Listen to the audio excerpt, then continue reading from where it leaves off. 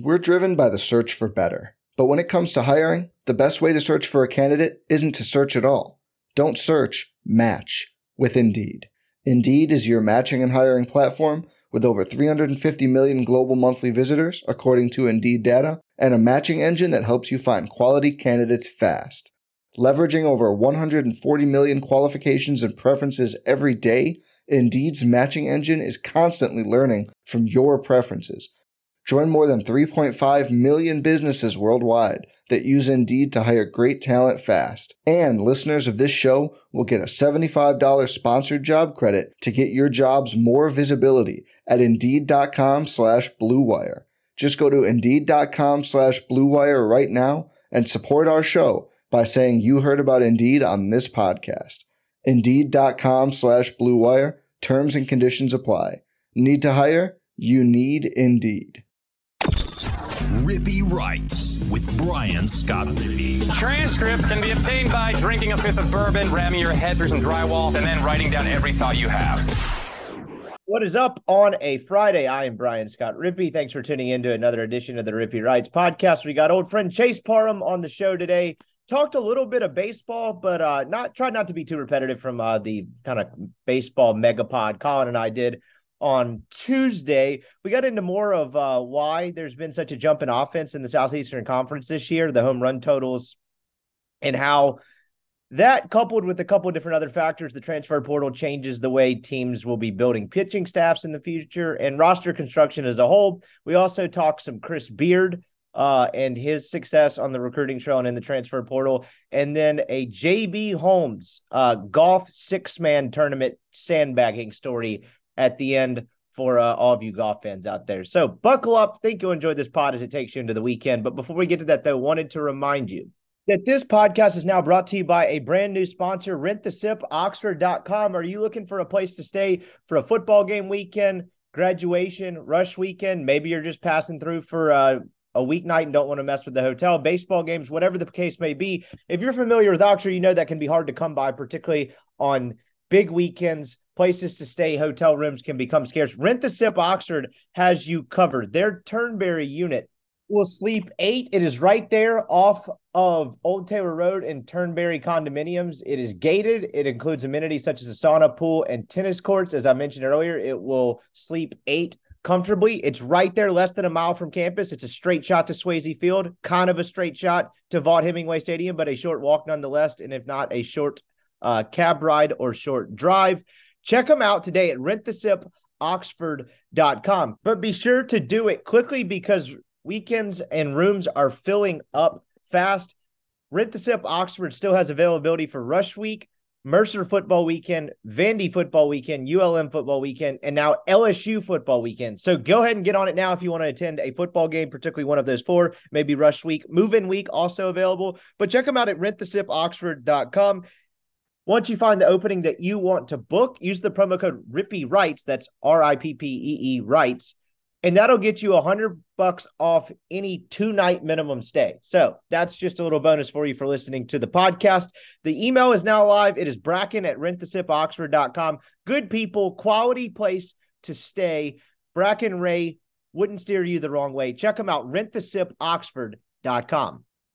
All right, here is Chase Parham on some baseball, basketball recruiting, and a little bit of golf at the end. All right, we now welcome on Rivals Rebel Grove man himself, Chase Parham, who has entered in probably the earliest offseason of his career. I know you were still covering the program in 2011, but it's been a good decade or so since you no longer have nothing to do Memorial Day weekend when the calendar turns to June. That has to be a little bizarre. You know, it's interesting because I looked this up because I was curious. By date, it is the earliest that the Ole Miss baseball season has been over since a tie for 2002.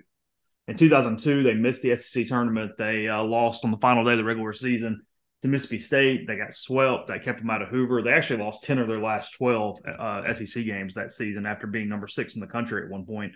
But, yeah, by date, it's the earliest since then. Let's see, spring of 2002, I was graduating high school that semester. So it's been a minute as far as how early they are done. And I'll tell you, Memorial Day wasn't bad without a lot going on. Now I did do some portal stuff. Ole Miss starting to get involved in the portal. I made some phone calls. I had to end up leaving the pool at one point to talk on the phone a little bit. But it was pretty nice to kind of get up that morning, knock out a couple things, and just know you can go ahead and pop one or open something up, head to the pool, and take the day. That is not typically the case. Usually it is getting up and trying to figure out where Ole Miss is headed before they actually announce. It's sort of one of my shticks of trying to figure out early where they're going. And Memorial Day is one of those days where you do the watch party with the team, and then you write about it and you talk to them. And it ends up being 2:30, 3 o'clock before you're done. But I think I got to the pool at 11:15 on Monday. Wow. I mean, that's just unprecedented territory. And as I mentioned right before we hit the record button, we'll do a little baseball. I don't want to do just a ton and be repetitive. And honestly, at this point, it feels like beating a dead horse. But I would like a little history lesson from the dean of the Ole Miss beat. The 2011 year where they had a chance to win the West and then lose. Not only they didn't get swept, they lost 2 of 3 to Arkansas, and not only didn't win the West, they finished in last place in Miss Hoover. Looking at the standings of it, there's a website called 14 Powers, which seems like a pretty reliable site for like past records. So shout out to whoever runs that thing. That was helpful. I get that it's mathematically possible because, just sheerly how it works, but how the hell did that happen? Everybody was very mediocre in the SEC that year. I mean, that's the easiest way to put it, is that nobody ran away from anybody. You had a bunch of just sort of okay teams, but nothing crazy whatsoever. And, I think LSU that year. 15, by the way, just to point that out. And then there was a three-way tie for 14 and 16, and Ole Miss and LSU finished last at 13 and 17. So the reason we say that obviously they would have tied for the West is it would have been, I guess, a 4 or 5-way tie for the West at that point had they won one of the 2 games on the final day, because they played a doubleheader. The final day of the regular season was a doubleheader in Fayetteville, and they got swept in both sides of it. So that sent them from tying for the West, and who knows what the hell the tiebreakers would have done, to falling out of – see, at that point, only the top 8 made Hoover, though. Right. You know what I mean? Like, that was a whole different stigma. Back then – the question was always, could you miss Hoover and make the NCAA tournament? Yeah. And you look at RPIs and you do a lot of stuff like that. And Ole Miss did not make that RPI, or sorry, that tournament berth. LSU is the interesting case actually from that season, because Ole Miss was not very good. Ole Miss, that was a team that when you look back as far as just who was on it, you go, wow, why were they so bad? Because that was Bobby Wall and Mike Myers and Alex Yarbrough and Matt Snyder and dudes that were really, really good, but they were young and it was freshmen. And it was just sort of a weird time for Ole Miss baseball. But LSU that season, they did not make the NCAA tournament either, I'm pretty sure. And I want to say they had a 17 RPI and didn't make it. It was like the top RPI ever to make the NCAA tournament. And I want to say it was like 17 or 18. For whatever reason, when you just said that, what stuck out was Ole Miss hosted with a slightly higher RPI 19. Hosted, if I'm not mistaken. Remember that when they ended up taking the last hosting spot? They were at like a 19-ish RPI, if I remember correctly, somewhere around there. And then in that world, LSU misses the tournament. Another crazy thing about that year, you mentioned like everyone being average, not being very good. It was outside of 3 teams in the East. The East finished in a 3-way tie that year. You want to guess the record of South Carolina, Florida, and Vanderbilt, who tied for the top of the East that year? So I'm assuming because of the way you're saying that, they simply ran the hell off from everybody else. Yes. 22-8 or something? That's exactly what it was. Okay. Yeah. Would that even happen nowadays? With as competitive as the league is from top to bottom, like with something like that, the lopsided, even just both divisions being weird, do you think that could happen nowadays? It's that third team that makes it so unlikely. Because, this year, obviously, if Arkansas and Florida both went 20-10 and had – LSU had one more pitcher, they could have thrown up some big record necessarily. But yeah, 22-8, because what happens for that to be the case is you've got to have a lot of freaking losses on that bottom half. You know what I mean? Like somebody's got to suck.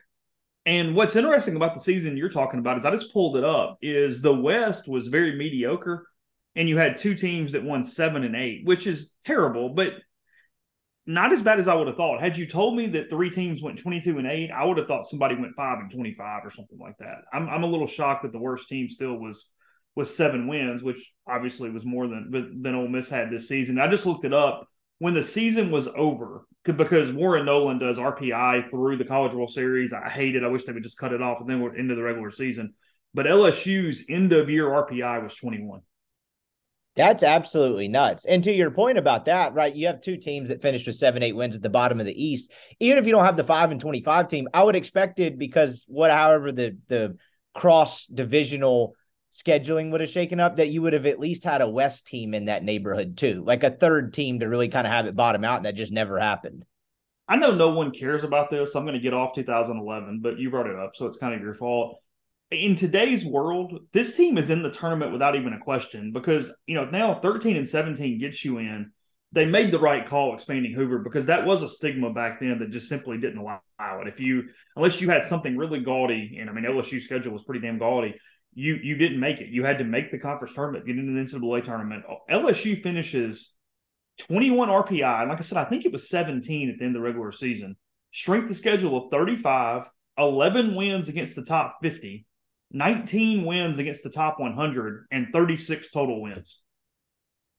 Good Lord. And got left out. That's a tough, cold world. Man, now with the increased attention on it, there would have been, I mean, you have people complaining every year online and kind of the ecosystem that we exist in of college baseball about who doesn't get in, who did. That would have been an absolute riot. Had we had kind of the modern social media and stuff. Now, they only went 20. They went 23-3 in the non-con. Like, there's nothing in their schedule that's bad. Hey, and who says LSU gets favorable treatment? Clearly, they got screwed that year. Really, the last thing I want to get to, like baseball wise, is, and I wrote about this earlier this week, and I was kind of peppering you with a couple questions during the writing process. One, I want to get to the portal piece of it, but obviously, this is the worst team Mike ever had. Do you think just the way this, I mean, eye test, I get the records bad. This is one of the worst Ole Miss baseball teams ever, wasn't it? Which is shocking to say. I mean, what are we talking about? Overall record and just in general? And I haven't gone back through all the years. I'm sure there have been some bad ones, but at the same time, since they moved to 36-24, 6-24, like that's not good. You won. Well, it does tie the worst record ever when it comes to a 30-game conference schedule. The 1997 team went 6-24, and they had a worse overall record than Ole Miss. I don't remember what it was. But so no, is it the worst team ever? No. And Ole Miss had some dogs. I mean, there were some years there, I guess in the 80s. I mean, I'm pulling it up right now as I'm talking. I know it makes somewhat bad pod, but that's okay. People are just hanging out with us for a little while. It's the most. And I get the pitching. And like I said, this is a story I'm writing next week to really dive into why the SEC is the way it is right now, what went wrong, why it's harder to pitch in the league, all these different things. I'm going to dive into them in written form very aggressively and pretty comprehensively starting probably Tuesday and Wednesday of next week. But I think you can say this. I get there were the two injuries. I think it was the most underachieving team in program history. I think that's fair in a lot of ways. I mean, number one, preseason ranking, number two, coming off the title, all those things. But even beyond that, I mean, it's a team that went 6-24 despite having 3 fringe All-SEC offensive players and a top 10 pick. And Kip Alderman, who put up one of the top SEC or top Ole Miss seasons in SEC history. Now, in saying that, look, the balls are juiced. It's never been easier to hit in the SEC. Kemp didn't even sniff SEC Player of the Year. It was a very offensive year. But the point stands that in a vacuum, it's just kind of crazy. You sort of look up and stare at it and go, oh, my God. I mean, it's unreal. And I was looking at it here trying to find some crazy conference record where they were much worse. Honestly, Brian, there's not a ton. They were 6-21 in 1988. They were 5-18 in 1985. And I'm going to go I'm not going to get out of whatever you would sort of consider the modern era. But they were really good in the 50s and 60s, so there's not going to be any dog SEC seasons in that. From a straight just SEC record, it seriously might tie that 97 team for the worst ever. I'm just not seeing anything. I think unless there's something I missed, you have to go back to 1943 on a team that finished 2-10 to find a worse winning percentage in an SEC campaign. And I was going to mention – I was 2 years old in 1997. Wasn't really watching a ton of Ole Miss baseball at that point, probably working on the whole potty training thing. But as currently constructed with both those teams in May, I'm just taking the 97 team against the 2023 team by default in a 3-game series. Because I just watched it with my own eyes. Maybe I'm a prisoner of the moment, but my God, toward the end of that year is like, how are these guys going to win any games. And, it's been You're saying the guess is that team had a little more steam there at the end, no matter what it looked like. That's I mean, well, I'll say this. This team's Friday guy. I don't know what they ran out on Friday in 97, but I'm probably assuming the 97 team had an advantage, and that's not really to dump on Rivas. He really wasn't prepared for that role. But just the sheer point they were in by May, I'm taking the 97 team. I think I could be wrong here, but I want to say the 97 team, it was 96 or 97. I don't remember which one. It was 96. The 96 team started 1-18 in the league. Whoa. And I think they finished 7-23, so one game better than this. That was Donnie Kessinger's last year as head coach. The 97 team, here's why you would pick them, is look, I know nothing about Auburn, but I know that Auburn was in Omaha the next season. Ole Miss actually won a series at Auburn to end the 97 season. So they came into it 4-20, whatever that would be, 4-23 or 4-23. Yeah. Okay. See, those guys finished strong. If anyone out there is listening from the 97 team, please. Brad Henderson was on the 97 team, Ole Miss's color commentator, who's the all-time school leader in hits. And they had sort of a Jacob Gonzalez kind of deal there. He gets to talk to Mike after the games. I wish he'd have just dropped it on him at one point and be like, on 97, we sucked, but I think we'd have beat the shit out of you guys. That's that drop 5 era that was basically softball bats too. Like back then, that was the rocket launching era. Okay, so and you mentioned the offensive piece of it. That made me think of something that I'd seen a couple times over the last, I'd say, month and a half of the college baseball season. Obviously, everyone refers to that era. What do they call it? The gorilla ball era, where you're just launching home runs out of the ballpark. Some of the offensive numbers are approaching that. In anecdotal notes I've seen in some ways on individual cases, like in some ways exceed it. Who's responsible for juicing these baseballs? How the hell did we get here? That's what's funny about it. So that era for drop fives is, and for anybody who doesn't really get it now, bats, length versus weight. That's what we consider as two numbers. Back then, to be legal, it had to just be a 5 difference, meaning if it was a 34-inch bat, a 29-ounce bat, or 32-27, or whatever it was for your situation. Well, now it's drop 3. So 35-32, 32-29, heavier bat, less pop, less power. They've changed the composite nature of the bats. We've gone through the BB core era, and we actually have a bat that plays very similar to a wood bat. It's as close as you can get from a wood bat to an aluminum bat, and then mimicking each other. It helps everybody. It helps the players. It helps safety. It helps scouts try to figure out what a guy's going to hit like with a wood bat later. And look, I don't know that anybody's admitted the balls are juiced, but I've talked to lots of people around college baseball, and they all say that they're wound tighter. They've done something to make these things pop more. And where I'm going with this, and let me kind of get through it, is as I lay out what I think. So in the mid-90s and through this drop 5 era, it was all about the bat. It was just known that the bats were the reason, and it was manipulated with the bat. That's all. Everything else was normal baseball except for the bats. And you're hitting. I mean, watch the home run derby some of these years. They've let kids bring in whatever bat they want, and some of these kids hit with like the old Black Magics from the 90s. And I mean, it is just piss missiles out of Charles Schwab. I mean, it's crazy to watch. Like, it's my gimmick I wish they would do. I wish they would put nets up, protect the fans, and give major league hitters drop 5 bats in the MLB All-Star game. Let's just see what Mike Trout can do with that thing. Let's see where it goes. Love to see that. Or just let him do it in the home run derby. You might have to remove. That's what I meant. No, sorry. That's what I meant. The home run derby. Yeah. You might have to remove the kids from shagging balls in the outfield like they let them do, but I would like to see that because we would see some like 125 exit speeds. Oh, it'd be amazing, honestly. I would love that. That would be incredible stuff to watch. I mean, it would make the MLB thing that whole spectacle more compelling. So kind of previewing what I'm writing, here's what's happened now is I believe balls are more lively. Again, I can't prove it. It's just anecdotal. Coaches agree with me, so we'll take their word for it more than mine. But I believe that. Okay. So we have that. We have the transfer portal, which is only going to be more so where you are having more concentrated talent on the high major teams. Because in the past world, Colton Ledbetter or Sonny DeCichera or those kind of guys, they're not going to sit out to then transfer to Auburn or Mississippi State or wherever. So the best teams are getting more offensive players because of COVID and some different things. We're getting older offensive players. Guys are hanging around more. They're more mature in all ways. Physical, plate approach, call it what you want to call it. That's going on. Okay. So then, in addition to that, we have TrackMan registering umpires' ability to call the strike zone in real time for the first time ever. Well, what's happened is they're tightening it up because they don't want to be wrong. They don't want to give too much off the plate to pitchers. So they've tightened up the strike zone. Okay, that's made it harder to pitch. Suddenly, pitchers have to throw it into a coffee can. But umpires are bad.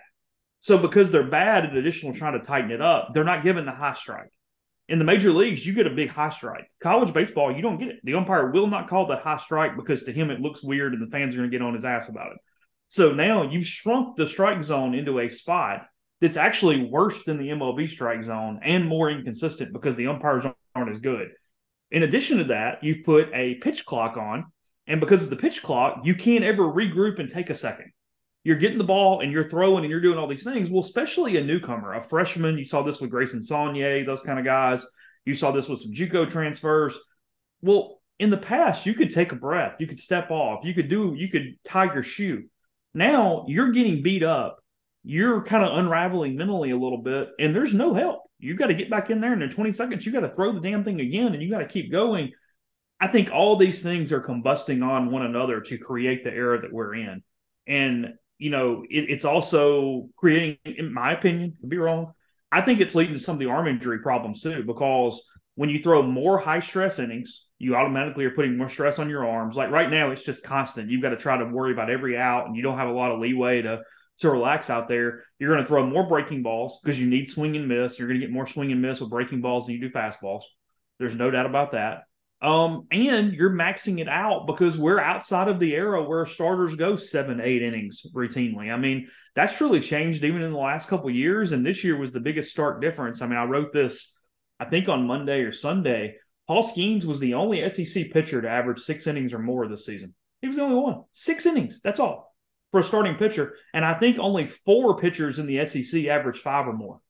So now it's about depth. It's about just getting out there, seeing how many outs you can get at full velocity, at max effort, and then you get out and you hand the ball to somebody else. And that's one of the things where as you're probably going to transition from the transfer portal standpoint, it's where Ole Miss has got to not even necessarily worry about, hey, I got to go find a Paul Skeens or a mutant like him or something like that. You just got to find as many arms as possible that can get at least 3 outs and stockpile those things on top of one another. Yeah, and I think you saw their inability to do that really kind of showed this year. The last piece on that, though, the baseball is clearly a big component of it, because I remember the first year I started covering it full time, and you would know this better than I am, so help me fill in the timeline. The 2015 season was the first season I started covering Ole Miss baseball. They changed the baseball that year, didn't they? Because I remember something about it, and the reason I say that is because if you look at Ole Miss's statistics that year, Sykes Orvis hit 16 home runs. The next closest behind him was 7. Ole Miss only had 7 guys on its roster hit home runs. They only had 5. Like at all? Yeah, total. You have 7 dudes that hit long balls, and you only have 1, 2, 3, 4, 5 who hit more than 1 home run. And I remember that year specifically, I don't know if it was a press box conversation or what I remember about it. I remember certain balls just being absolutely nuked and not getting out. But didn't they do something where they raised the seams a little bit? And a couple years after that, it felt like we hit a nice balance, but clearly something has changed from there. Do you have any sort of timetable on the change in the ball in the last 7-8 years? So I actually think what happened was they had higher seams and then they lowered them, if I have that correct. And I think it was before. Yeah, I had that backwards. Yeah, if it was before, I think the 2015 season was when they started the new baseball. That's exactly what it was. And it did a couple different things. So they took the seams, lowered them. That is going to do 2 different things. That is, number one, going to put less bite on the pitches because pitchers want higher seams. It gives them more ability to manipulate with their fingers and spin and all that kind of stuff. And then 2, it is going to, in theory, make the baseball travel farther because there's less resistance. Because a flatter baseball is more aerodynamic. It's not going to catch as much wind. I mean, it's going to be a very small percentage, but the ball that goes 380 now maybe goes 388 and it goes out of the park or whatever. They say there's a difference there. So yes, there is certainly I was looking it up. A study from Washington State and Rawlings Research Lab concluded that a flat seam ball with a 95 mile an hour exit velocity at a 25-degree angle travels on average 387 feet. A high seamed ball with the same variables travels 367 feet. So that's 20 feet on a ball at 95 exit velocity and a 25-degree exit. Good Lord. That's the difference in a home run and an out. And I guess to back that up, in 2015, I can't get the order correctly because it's not a PDF, but in 2015, A&M led the conference with 70 home runs. Vanderbilt hit 66 and Arkansas hit 69, and no one else was above 53 for the year as a team. This year, you had, I just had it, 1, 2, 3, 4, 5, 6 teams hit over 100. Here's a stat for you. So in 2014, so the year before the baseball changed, there were 6,446 home runs hit in all college baseball. Okay. 64-46. In 2017, so 2 years after the change, there were 12,321. But we at some point hit the happy medium. I remember it distinctly because those 18 to 22 years seem like a bigger balance, but now we're seeing this spike. And maybe it's everything you described. Maybe it's not as much the baseball, but it does seem like we hit a happy medium that seemed like a pretty nice equilibrium. Yeah, because we thought a deader bat and a lively baseball was the right mix. That felt like something's happened. Yeah, that's perfect. And now I do. I think the ball's more juiced. I can't prove it. I don't know. Maybe Rawlings or Wilson or whomever's doing something. Maybe they're not. But then those other environmental factors are definitely making a difference. You've got better offenses. You've got more balls missing. You've got a lot of stuff. You've got walks up. I mean, it's one thing I'm going to write about next week is, in some ways we're almost in a little bit of a quality at bat era because as many home runs are being hit, if you look at the teams who scored a lot of runs, they had a ton of walks. They took a lot of pitches. They worked pitchers, and they really got after you. And it's one of the things Ole Miss struggled with. They didn't walk offensively, and they walked everybody on the mound. I mean, their free pass percentage from what they did offensively to on the mound was probably the worst in the league outside of maybe Mississippi State. They walked the fewest times in the conference this year, 230, and they were 148 short of the leader in A&M, to your point. But Colin, 148. I mentioned that to Colin a couple times through the years, and he mentioned that being a little bit of an offensive philosophy thing with Clem. Do you think that takes a bit of a philosophy shift, and do you put any credence into that? I mean, look, the aggression argument has got to be selective aggression. I mean, look, if they're going to throw an 88-mile-an-hour fastball down the middle of the plate on the first pitch, then yes, hit it. But Ole Miss too many times was trying to either pull an outside pitch or they were so consumed with going middle away that, frankly, they were rolling over a lot of pitches. I mean, I think Ole Miss had somewhat of a over-aggression to them that combined with their philosophy of hitting the ball back up the middle and the other way, it created some problems because when you have those two things together, well, if you're not hitting the right pitches to do that with, well, then suddenly you're just popping the ball up and you're rolling over and you're doing all these different things. And then, look, it's 2 years in a row for the most part. And I know this is crazy to say because they just won a national championship a year ago. The offense has felt so much pressure. I mean, their pitching staff has just not been very reliable, even relative to the rest of the league. I'm not even saying relative to 2014 or 2015. But just in general, where I think there is a standard where the offense felt like it had to score all the time because there's two things that are needed to win in the SEC. We can talk about what you need on the mound, and you just need arms that can get some outs. And, the curve has kind of changed on what we anticipate a good pitching staff to be. I mean, I would assume the median ERA is way up in the SEC. You might have the stats in front of you. I don't have it. And then on the other side is, well, you better have one of those offenses that can do what we're talking about. I mean, if everybody else has got an offense that just works the crap out of staffs, well, if you don't, give it up. You're not going to win baseball games. Leading ERA in the conference this year was Tennessee at 3.69. That definitely feels higher without having an immediate point of reference. Mississippi State was the only one that clocked in at a team, and this is counting non-conference games. I usually go conference-only stats, but State had a 7 ERA for the season, for the whole 58, 60 game slate, which doesn't seem good. So it's definitely had a what? 7.01 ERA on the year, team ERA. So how many teams, and this is all games? Yeah, I went all games for this one. Okay, so give me the ERAs in the SEC in better to worse order.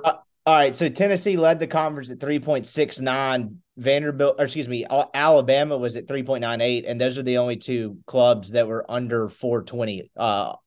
South Carolina was at 420. You got a bunch of teams in the mid fours, and then after the 8th spot, Florida at 4.87. You get into Texas A&M with 5.6, 5.56, excuse me, Auburn 5.80, Missouri 5.95, and then Georgia, Ole Miss, and Mississippi State were all very bad. To Georgia and Ole Miss's credit, they were both around 6.4, and State was in its own stratosphere. This is 2019. So I didn't go back very far. I went back 3 completed seasons. That's it. 3 completed seasons. Here were the ERAs inside the SEC. 3.21, 3.24, 3.24, 3.51, 3.59, 3.72, 3.90. Good Lord. 2019, Brian. The worst ERA in the conference was South Carolina at 5.51. I mean, yeah, I mean, it kind of gives credence to that statistic that we were talking about earlier with the home runs. I mean, it's just bonkers to think about, like the way that it's changed quickly. And so I guess that's a decent transition to this whole portal aspect of it. I know it's early on. Most teams with good players are still playing. They will presumably play through this weekend, and then it'll kind of taper off from there. As you cover this whole Ole Miss portal offseason, how do you kind of approach it? Do you have a number in mind of what you think they can get or should get? It's a weird year because they also lose most of their offense. Like, how much of a portal class are we talking about here, and how do you figure they'll approach it?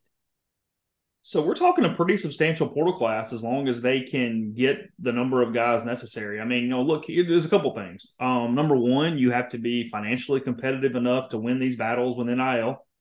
2, you have to be hitting at a very high percentage to these guys can not only help, but help now and hit in the SEC. It's a weird evaluation situation, maybe even more so than getting a high school kid, because you can't wait. They can't get a year of development. They've got to be able to go.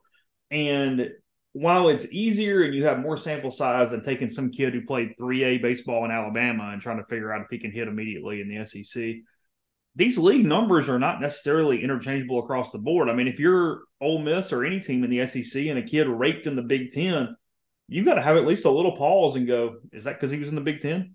I mean, what does that really mean? What is that telling me? So I think you're back to watching film, really analyzing these guys' swings, their makeup, talking to guys about how much they compete. I mean, I think there's a full level of evaluation that is far beyond numbers. Just telling me that a kid hit 15 bombs with 55 RBIs in the American, that didn't tell me anything. And I don't think that's a good indicator of what they're going to do inside the SEC because, there's not a conference that's completely interchangeable. I mean, obviously the Big 12, the ACC are two that somewhat are the same, but this is just an animal. I was talking to a non-Ole Miss coach yesterday, and he goes, look, the SEC has always been a beast. It's only worse, and it's only going to get worse as we move forward as these teams still – the best players are going to leave a lot of these schools, go into the SEC, and we're just going to see more accumulation of talent. I mean, I think you can see as long as it works out for Ole Miss and they get what they want, I think you could have as many as 8 portal transfers. I mean, I think you're talking about a big number this year for Ole Miss as they go through this. And, look, the spots they need. They need a shortstop. They need a catcher. They need a center fielder. They need as many bats as they can find. And then you just need any arm that can get outs in the SEC. We already know that they have chopped a couple high school kids that were coming in this year. And we know that the portal's been very active with outgoing players for Ole Miss. They've done a lot more of that than in past years. It's not something Mike likes. It's very much not something that he's comfortable with. But it's the way of the world. And I think you're about to see across the league larger fall rosters. In the past, you wanted to keep it pretty close to the number you had to cut to on opening day. You've got a roster limit on opening day. And you don't want to be at the number in the fall because then if somebody gets hurt or somebody leaves, you're below the number and you're hurting yourself. But you also don't want to be the jerk that brings in 55 kids and cuts 20 kids 3 weeks before opening day or in December or whatever. But I think you're going to have to move that number up. I think you're going to have to get every able-bodied you can and be honest with them up front, but it's just the price of poker. You cannot limit yourself with this roster. I think it's 40 guys moving forward after COVID. I think they moved it from 35 to 40. And you mentioned, those 2 anecdotal notes you mentioned regarding the hitting. I don't think this was totally by accident. You're talking at the profile of a guy like Anthony Clarko and a guy like I keep wanting to say Ethan I, Groff. I was talking about Calarco. I didn't necessarily mean to mention Ethan Groff indirectly there, but yeah, I guess I did. I mean that counts too.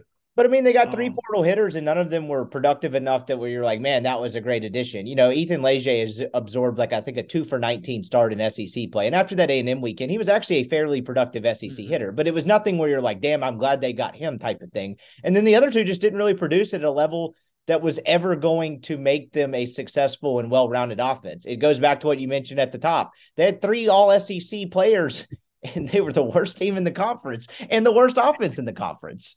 And look, I think Groff is a great point because for 2 reasons. I think he proves 2 things. One, he's a guy that is absolutely talented enough to hit SEC pitching. I think if he comes back in 2024, he's going to have a big year. He was much better defensively than he got credit for being. Frankly, he's elite out there defensively. He's one of the better center fielders they've had since J.B. Woodman. He just didn't get credit for it because everybody looks at Dylan Cruz and these other guys around the league, and he didn't hit, and Ole Miss was bad and a lot of reasons. But I think Groff's a guy that comes back, if he comes back, he's very, very, very good. But no, that's the point, is even as good as he could be, it wasn't immediate, and you need immediate. I mean, when State was looking at Colton Ledbetter, they couldn't be looking at just the Sanford numbers. They have to go, no, this kid has potential for these reasons, or he did this in the summer, or whatever it is. So, look, you can get guys from anywhere. I mean, I really like the kid. Ole Miss is going to be on this transfer from Mercer. Trayson Hughes is his name. He's really, really good. He hit 370-something for Mercer in the SoCon.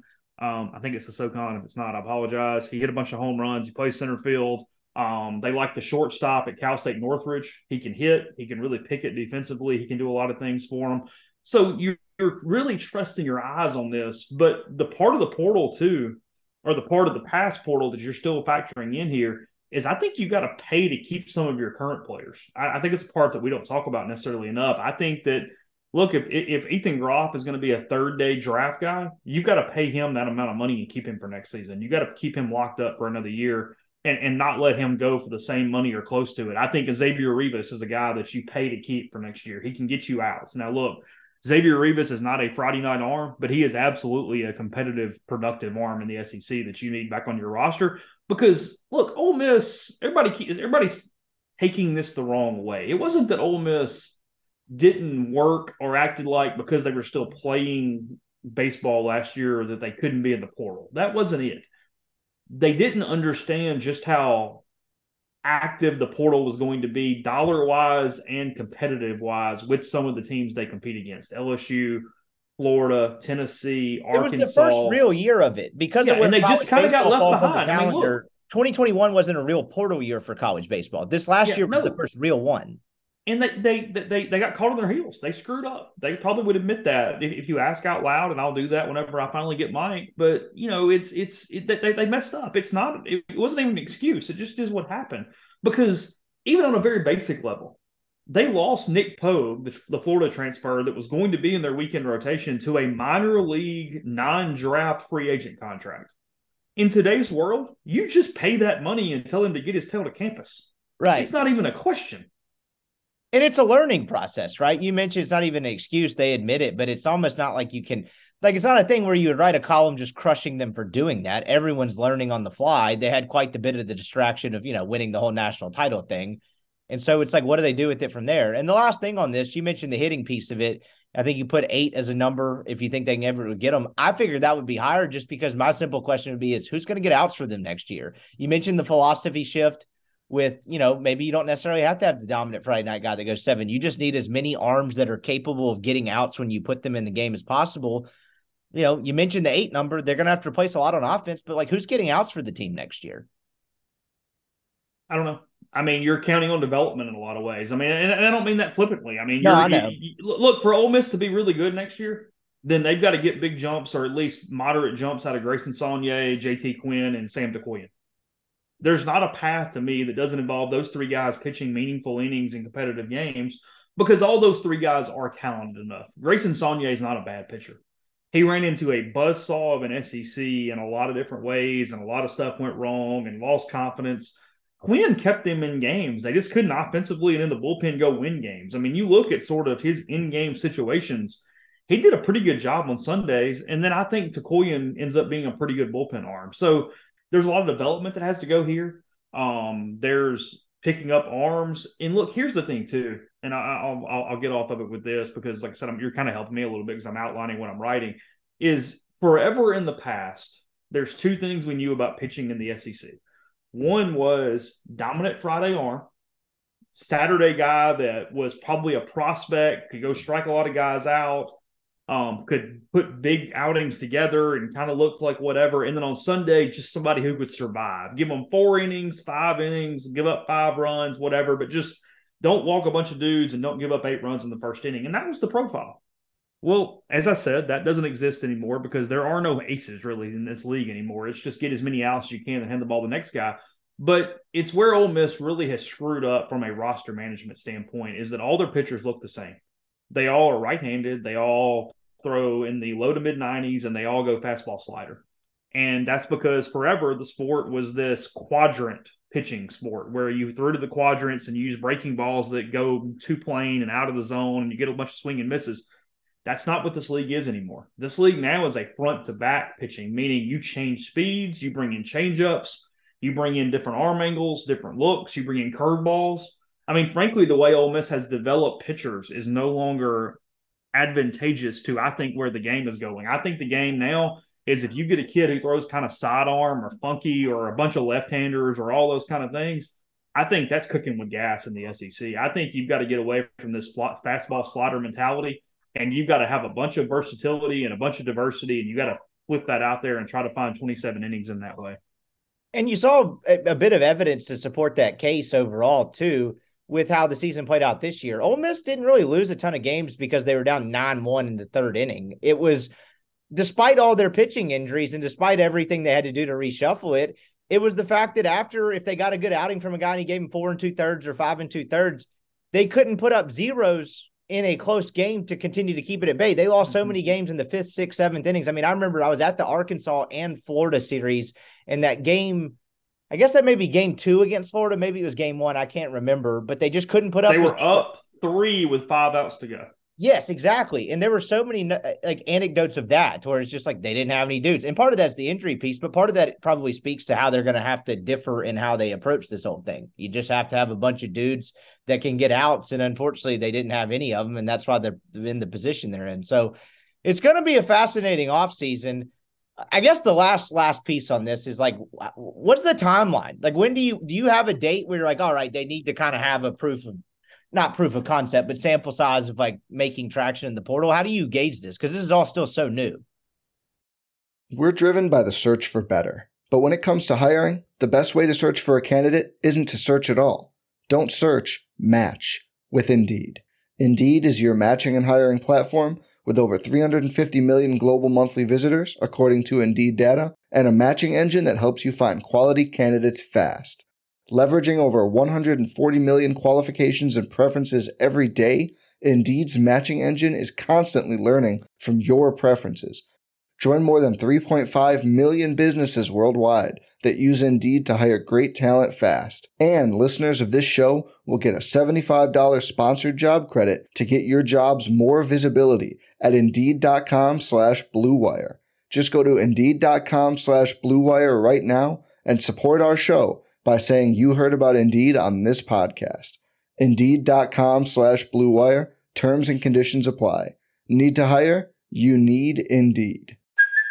Hey, it's Kaylee Cuoco for Priceline. Ready to go to your happy place for a happy price? Well, why didn't you say so? Just download the Priceline app right now and save up to 60% on hotels. So whether it's Cousin Kevin's Kazoo Concert in Kansas City, go Kevin, or Becky's Bachelorette Bash in Bermuda, you never have to miss a trip ever again. So download the Priceline app today. Your savings are waiting. Go to your happy place for a happy price. Go to your happy price, Priceline.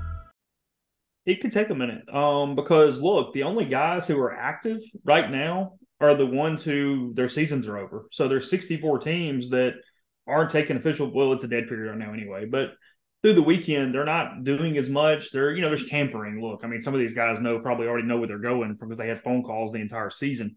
But, I mean, you've got to wait out a lot of these prospects that are on teams that are still playing in the postseason. The draft is July 9th through 11th.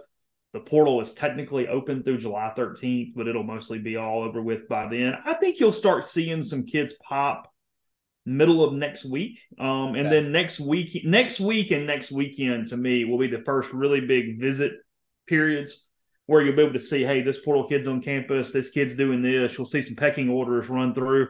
But we're probably talking most of June for a good bit of activity, depending on who the kid is or where he's from or what his situation is. I would assume that a lot of these kids who are sort of getting this early start, they're going to run this thing out over the next probably 10 to 14 days. On the total opposite end of the spectrum as it pertains to the portal, the whole Chris Beard thing, I mean, I haven't kept up as much. I mean, you guys cover it every day at rebelgrove.com, but I haven't kept up as much as the basketball recruiting. I'd say I'd be playing catch up. Like something happens and I kind of try to ask, like, well, how did this happen? Like, who is this kid? Chris Beard, you know, when they hired him, everyone's talking about like this is one of the top coaches in the sports. And it's like, okay, now I kind of see why. Like he wasted no time.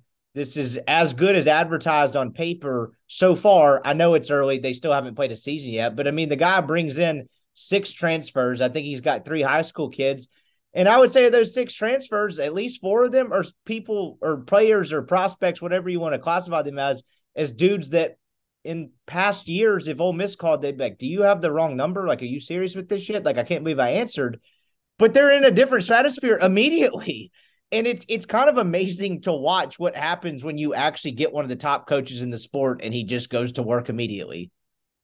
There's a weird deal here of just covering this, and as long as I've been around it, and it's nothing against anybody else, is that you do sort of have some mornings where you're covering basketball and you're looking at things and you go, Chris Beard's their head coach? And you sort of have to remind yourself a little bit for a second because, yeah, I was talking to a really big basketball guy that's involved with NIL at a bunch of different places this morning, and he was just talking off the cuff. I mean, he wasn't even necessarily talking about Ole Miss or talking to me because I cover Ole Miss, and he goes, Chris Beard's one of the top 5 basketball coaches in the country. And he just sort of said it and moved on with the next sentence. And he's at Ole Miss, a place that's won, 5, 6 NCAA tournament games in its history. I mean, you know, Chris Beard's won more games in 1 year maybe than Ole Miss has in its program. So yeah, it's so interesting as far as the excitement, the possibilities there, the way he's gotten out in the community. He's raised NIL money. He's going to get even more vocal, frankly, as he gets closer. They've got some stuff planned. He hasn't started his fireside chats yet and some of those things. And yeah, there are players that want to play for Chris Beard, no matter where he is. They want to hear from Chris Beard. They want to see what's going on with him. And that puts Ole Miss in those ballparks. Now, for this coming season, it's so interesting, and I wrote about it today. They're really relying on 2 waivers from the NCAA that are going to change what their roster makeup is, depending on how those go. If they get yeses on both, that's Brandon Murray, who started at LSU, was SEC All-Freshman with the Tigers, who went to Georgetown. Now he's at Ole Miss. And then Musa Cisse, who was at Memphis, went to Oklahoma State, and is now at Ole Miss. They're both 2-time transfers, and the NCAA on 2-time transfers says that the only things applicable are if you had some sort of extenuating circumstance with assault or something like that, or physical or mental illness or injury, or however you want to phrase those things. Per sources, Murray and Cisse have both filed with mental wellness to be the reasons for those things. They both have reputable cases. They both have documentation backing up while that's the case.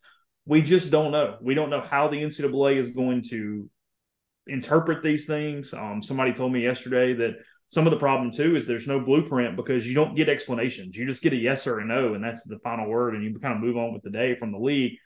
If they get those 2 kids, they're an NCAA tournament team in year 1, which is phenomenal from where they were last season.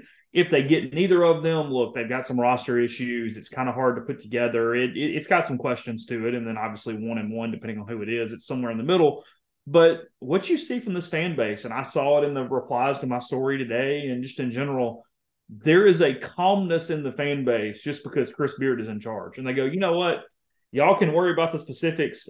He's our coach. I'm cool. We're just going to let it ride out, and it's going to be okay either way. He's going to figure it out.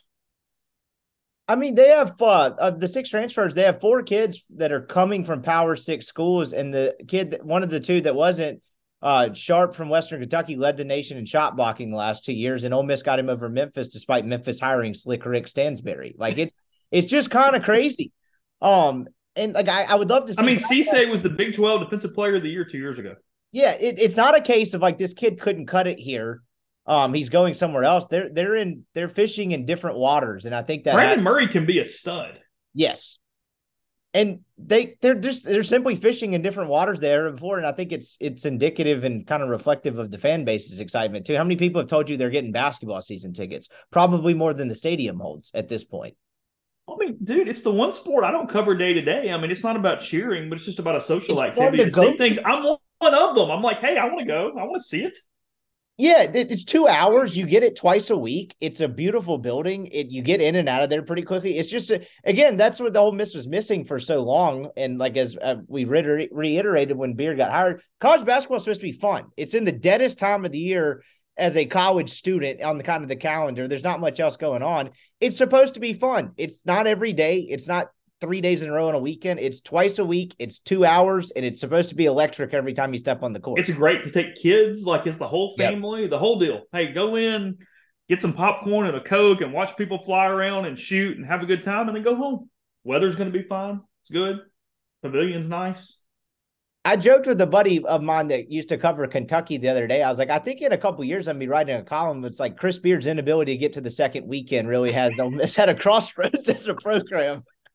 Like, it felt like just the expectation has shifted that much. And like, of course, that's putting the cart way before the horse, but it's just kind of crazy how quickly that's changed. And it's just further proof of, in this whole kind of imperfect science that is hiring the right coach, there are a few standouts in each industry, in each sport, and there's a reason for that. And Beard seems to kind of check every box as it pertains. His proof of concept, not just as a winning basketball coach, but a winning basketball coach, frankly, at a place that's not far different from Ole Miss and Texas Tech and everything he did. And I mean, he had them a minute from a national title. They lost on that Monday night in a final. I mean, so he has a belief.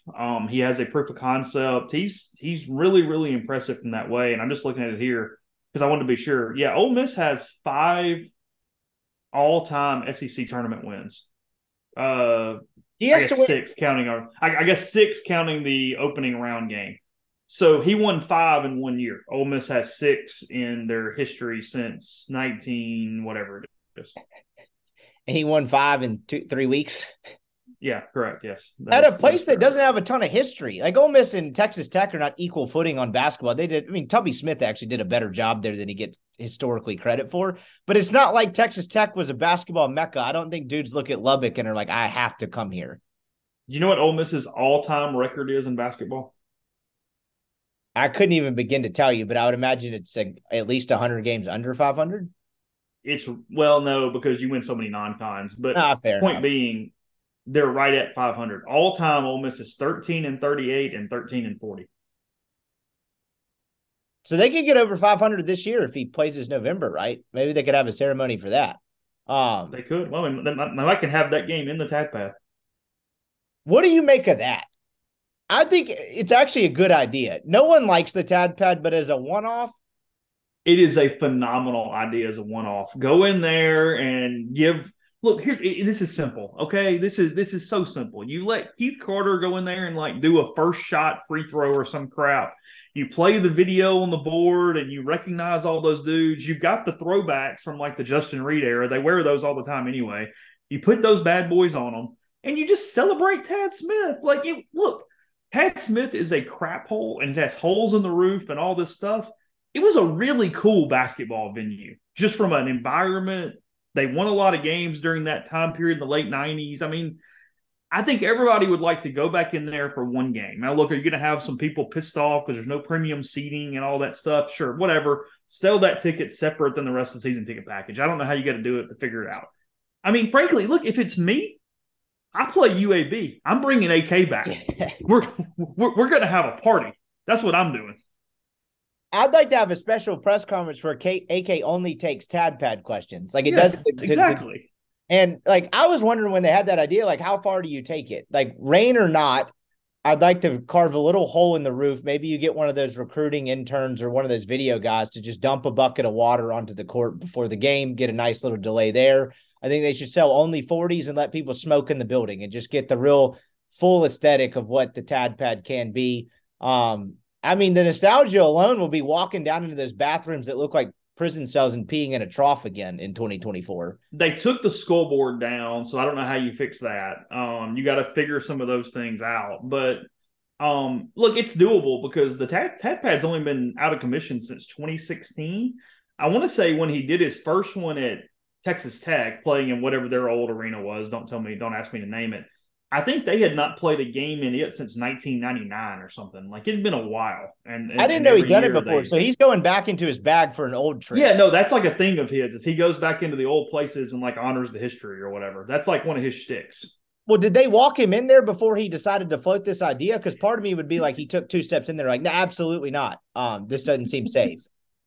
So maybe I hope he's seen the TAD pad at least.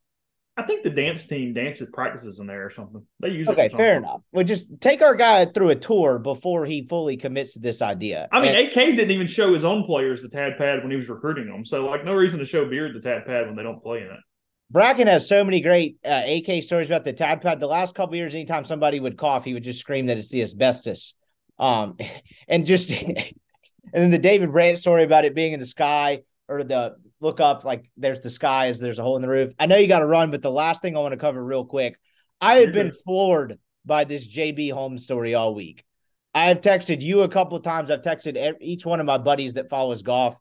I can't believe this. He unfortunately poured cold water on it via a newly activated Twitter account he has, but I'm just going to ignore that because I want to believe what I want to believe. And for people out there who have not seen this, JB Holmes was a player on the PGA Tour, 2-decade-long guy. He's won 5 times on the PGA Tour. He's played on 2 winning Ryder Cup teams. Kind of a veteran guy. Yeah, lost status a bit. He's one of those guys that's just buying his time until he turns 50 and he can go rock the senior tour. Happens a lot, happens to a lot of great players.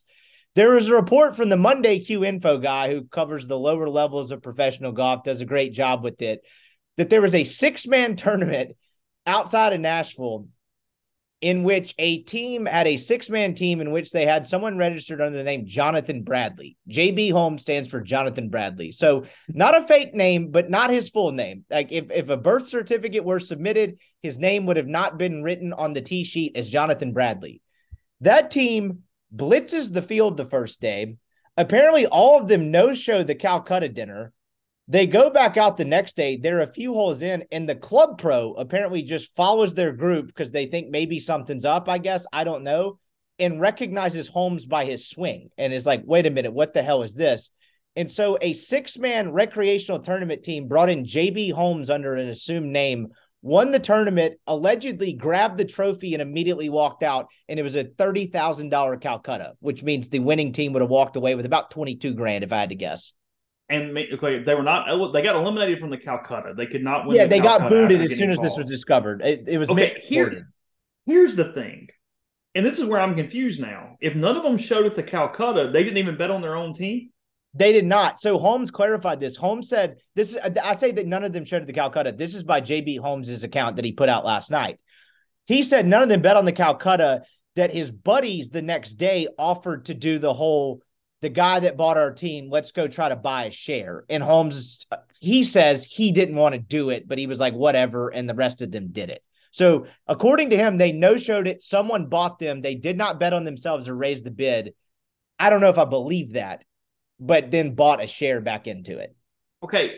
And for non-golf people to try to explain this for a minute, the reason why there is a freak out mode is that you're manipulating the Calcutta. You're manipulating people putting money in and betting and the actual payouts from this, what is essentially an auction, the night between the 2 rounds. So that's why people are frustrated, because if people know JB Holmes is in the event and on this team, and this team that's already in first place, their number would have been bet way up. You wouldn't have had as much money bet on the other teams. It did absolutely affect pocketbooks in staying this. But what I don't get is the need for the secrecy. I mean, frankly, as I hear more and more, I think they're all kind of idiots because, I mean, just let JB Holmes come play in the tournament and then try to either buy a share the same way the next day or bid on your own team and try to win it. Like, I just, when you weren't necessarily trying to maximize the Calcutta payout, I don't understand the point. Okay. That's a great point, and I don't get it. And again, for the non-golf people listening, I'll just paint you the aesthetics of how these things usually work. They happen across, there's 3 big ones in the Mississippi Delta, whereas if they had tried to pull this in the Mississippi Delta, I'm not kidding you, they wouldn't have made it out. So like half of the field. You really think, okay, this thing happens and we pull in, I mean, forget JB Holmes, but like pull in your ringer, like we say Billy Watson, who's really Bubba Watson, comes into Clarksdale. You think we got a problem getting out of there? I did some in-depth reporting on this. I sent this to every golf buddy I have. And I would say at least 5 or 6 of them played. So the big one's in Clarksdale, and that Calcutta gets 4 and 5 times over this one, if not more. Yeah. So you're saying $30,000, multiply that times 5. I don't know why I don't want to say specific numbers. I've never been there for the Clarksdale one, but I'm going off secondhand information, really firsthand information. I've seen photos of it. But point being, it's a shit show. I sent this to 5 dudes who play in that one. I've played in the Cleveland one before, and then I played in Greenwood's first one this year. The reaction that I got from the regulars that play in these types of things were, one, my God, $30,000 Calcutta, what rookie numbers? Number 2, they were absolutely, while none of them would admit personal guilt themselves, they were like, they absolutely would not have made it out of the parking lot. Someone would have beat them up. Someone would have fought them. I mean, you're talking about this tournament. According to this story, the screenshot I have here, once everyone found out the post-round dinner, people started chanting obscenities that had eventually led to the entire room chanting bullshit over and over again. I would have paid so much money to be a fly on the wall for that type of thing. But you get a couple hundred dudes in a room chanting bullshit, of course they're like angry. Imagine what would have happened in Clarksdale. So the setting of this is you play one day, there's usually a party, they auction off the team. So Calcutta is basically just betting on the team. It doesn't work like obviously like handicapping odds, but you just bet on the team. And a lot of these guys throw around a lot of money. You can win mid 5 figures sometimes in these big ones, winning this type of money. So that's the setting. It's all for fun. The Club Pro's basically job is to police sandbagging, which is absolutely hysterical. I don't know. I had a buddy send me the rules list that the pro wrote himself from the event. And have you seen this? No. Oh, it's incredible. So it's a minute detail in all of this, but I want to pull it up really quick because I think it just gives a good idea of kind of how these things work and like what people are guarding it. Sandbagging means you intentionally play bad the first day to get into a lower flight and then play well. Because you're not worried about the trophy. You're trying to win the money for anybody who doesn't get that. You're just worried about the cash. Right. If there's 30 teams, normally a flight, they'll separate you into anywhere between 8 group, like an 8-team group and a 10-team group. And all your focus on the second day is winning your flight. That's where the money is. So sandbagging is playing bad to get in a lower flight and then dominating the flight the next day. This club pro presumably wrote this, said, this is the rules on sandbagging. Quote, don't be that guy. I am watching, so is the observer. Rule number 2. If I suspect you threw off on day 1 to position yourself better for day 2, I will ban you from future gangsoms, which is the name of this 6-man tournament, because there's no good way a 6-person scramble. There's no good way to do a 6-person scramble. It's about having fun making birdies. Last one is my favorite. I personally reserve the right to bump you up a flight if your day 2 score is not remotely in line with your round 1 score. So clearly half the battle is sandbagging here. That was a long-winded way of getting to my point is, people were angry about this. They throw down significant. But they were in the championship flight, though, right? Yeah, they won the whole thing. I mean, that's why I think they're idiots. It's not like they went out with JB Holmes and shot an 81 the first day and were like, oh. Like, so, yeah, no, you're right. They didn't sandbag the thing, but with the Tour Pro, they shockingly blitzed the field. It wouldn't have mattered what flight they were in. The thing that I don't get in Holmes's account was that his buddy registered him under Jonathan Bradley as a joke. That's the part that does not pass the smell test to me. This was a non-handicapped event, which doesn't really matter that much. But why put him under an assumed name unless there's a veil of secrecy there? And he saw his name on the scorecard as Jonathan Bradley. So there's no way he didn't know what was up. They were being cute, but yeah, it went from, oh, this is epic and really, really funny to you guys are just kind of dumb. You could have won money had you just showed up with JB Holmes. That'd been kind of cool. That'd been Jonathan Randolph played on the PGA Tour. He played in the Greenwood 6-man. He played in the Greenville one. One of the things I found wild about the whole Greenwood thing is Randolph and Kyle Ellis were on a team. That's a guy who played on the PGA Tour and the Korn Ferry Tour. some dummy put pre-tournament odds out, which is there's no way to do that. It's just some guy in the pro shop being like, let me throw something out there. The team with the PGA Tour player and the Korn Ferry Tour player, I sent this to you, 5th best odds. They were plus 250 to win that sucker. How does that work? I would have taken. I'll take those guys and try. Yeah, if I'd have cared enough, I'd have been like, look, I can wire you money tonight. Like, I'll take those guys. But anyway, to wrap this up, it's an incredible, elaborate cheating scheme at its worst, and just a series of dumb choices at its best, I guess. Like, I don't know any other way to describe it. Why not just show up with JB Holmes is my point. There was clearly some nefarious behavior here. So when I run into a scramble with Jonathan, I shouldn't just write JR on the scorecard and see how it goes for the Calcutta that night? What if we had showed up? I don't know what Randolph's first name is. Let's just say it's Fred. What if we had showed up to a Calcutta tournament, me, you, a couple other guys you know, and then we put Jonathan Randolph as Fred Jonathan, and we won the whole thing, and people didn't find out who it was until after? How well would that have gone over with anyone there? You would have been completely disassociated moving forward forever. Like, it would have been over for good. That's it. Like, it's also a weird move from Holmes's part. Like, honestly, but until he kind of made a joke out of it, and maybe it doesn't prove that, my first thought was like, did the guy piss away his career earnings and he's now just fleecing 10 handicaps at 6-mans to try to recoup some Calcutta money? He was always, he's always been a little bit of a weird guy. Really slow. That was like his calling card. Yes. Takes about a minute to hit a shot. He's only 41. I would have definitely gone over on that. I would have guessed he's closer to 45. So he's still got 9 years before he makes the senior tour. No wonder he's in these Calcutta events. Yeah, I don't know that he can hold on that long. He does have a very distinctive swing. You'd be able to pick him out. You'd be able to pick him out by his ball flight. I get that there's a bunch of scratch amateurs, but that guy hits 3 tee shots, and you're like, holy shit, who is this dude? Yeah, if you don't play golf, there is a clear difference between the scratch golfer at your club and a PGA Tour pro. Like, it's not even the same game. Like,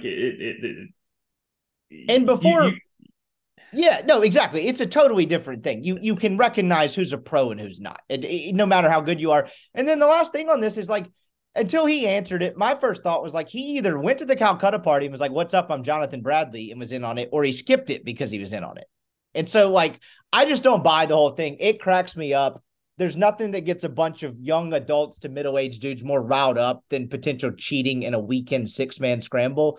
But my God, I would have paid to be in that room when that entire room finds out JB Holmes' team won it under a fake name and they just start screaming bullshit in unison. That would have just been a beautiful weekend warrior American moment. He was in on it. They were trying to get away with it, with the money, and just get a cut of the winning team the next day. So they were trying to do. Because I guarantee, had they got done with the 18 holes, as soon as it was over, he was going to skip out. Yes, absolutely. 5 minutes, he's in his car and gone. So for you guys that don't play golf, you think people take it too far in your rec league softball, that your rec league softball team, this is like being like, Aaron Judge, he's 24. He's an accountant here in Oxford. No, he's not the Yankees baseball player, but he will be playing third base for us tonight. Look, it is the dumbest thing in the world, but it's also the most accurate thing, that it can clearly get your adrenaline and your blood pressure up when you suspect some sort of cheating in a golf tournament that is only going to cost you couple hundred bucks. It's not the end of the world in any stretch of the imagination. I mean, I have argued with a pro on a fairway because in a member guest, a guy we were playing against was getting double pops and he was shooting like 80. Oh, like, yeah. I have had that conversation where I'm like, come on, like this is complete and utter bullshit. And you mentioned not being the end of the world. The guys that bet big money on those things, I'd say there's a certain type of profile of dude who's doing that. But imagine the kind of wild card guy who threw $20,000 on another team and then realized he was betting against JB Holmes. You think that guy's going to handle that calmly? Well, that's a good point. He's real pissed. Oh, furious. So that was why my theory, if he tried that in the Mississippi Delta, he would be shamed out of the clubhouse, maybe have some personal injuries, but just an incredible, incredible cheating story. You got to run. He's been Chase Parham. I appreciate the time as always, my man. We'll do this sometime again soon. Appreciate it, bud. All right, that's going to do it for our show today. Appreciate Chase's time. Thank you for listening to this podcast. As always, kind of entering the full summer mode here, but we'll have a couple more pods for you next week. And hope you have a great weekend, and we'll holler at you at the beginning of next week. Every fan knows the right player in the right position can be a game changer. Put LifeLock between your identity and identity thieves to monitor and alert you to threats you could miss. Plus, with a U.S.-based restoration specialist on your team, you won't have to face drained accounts, fraudulent loans, or other losses from identity theft alone. All backed by the LifeLock $1 Million Protection Package. Change the game on identity theft. Save up to 25% your first year at LifeLock.com/aware.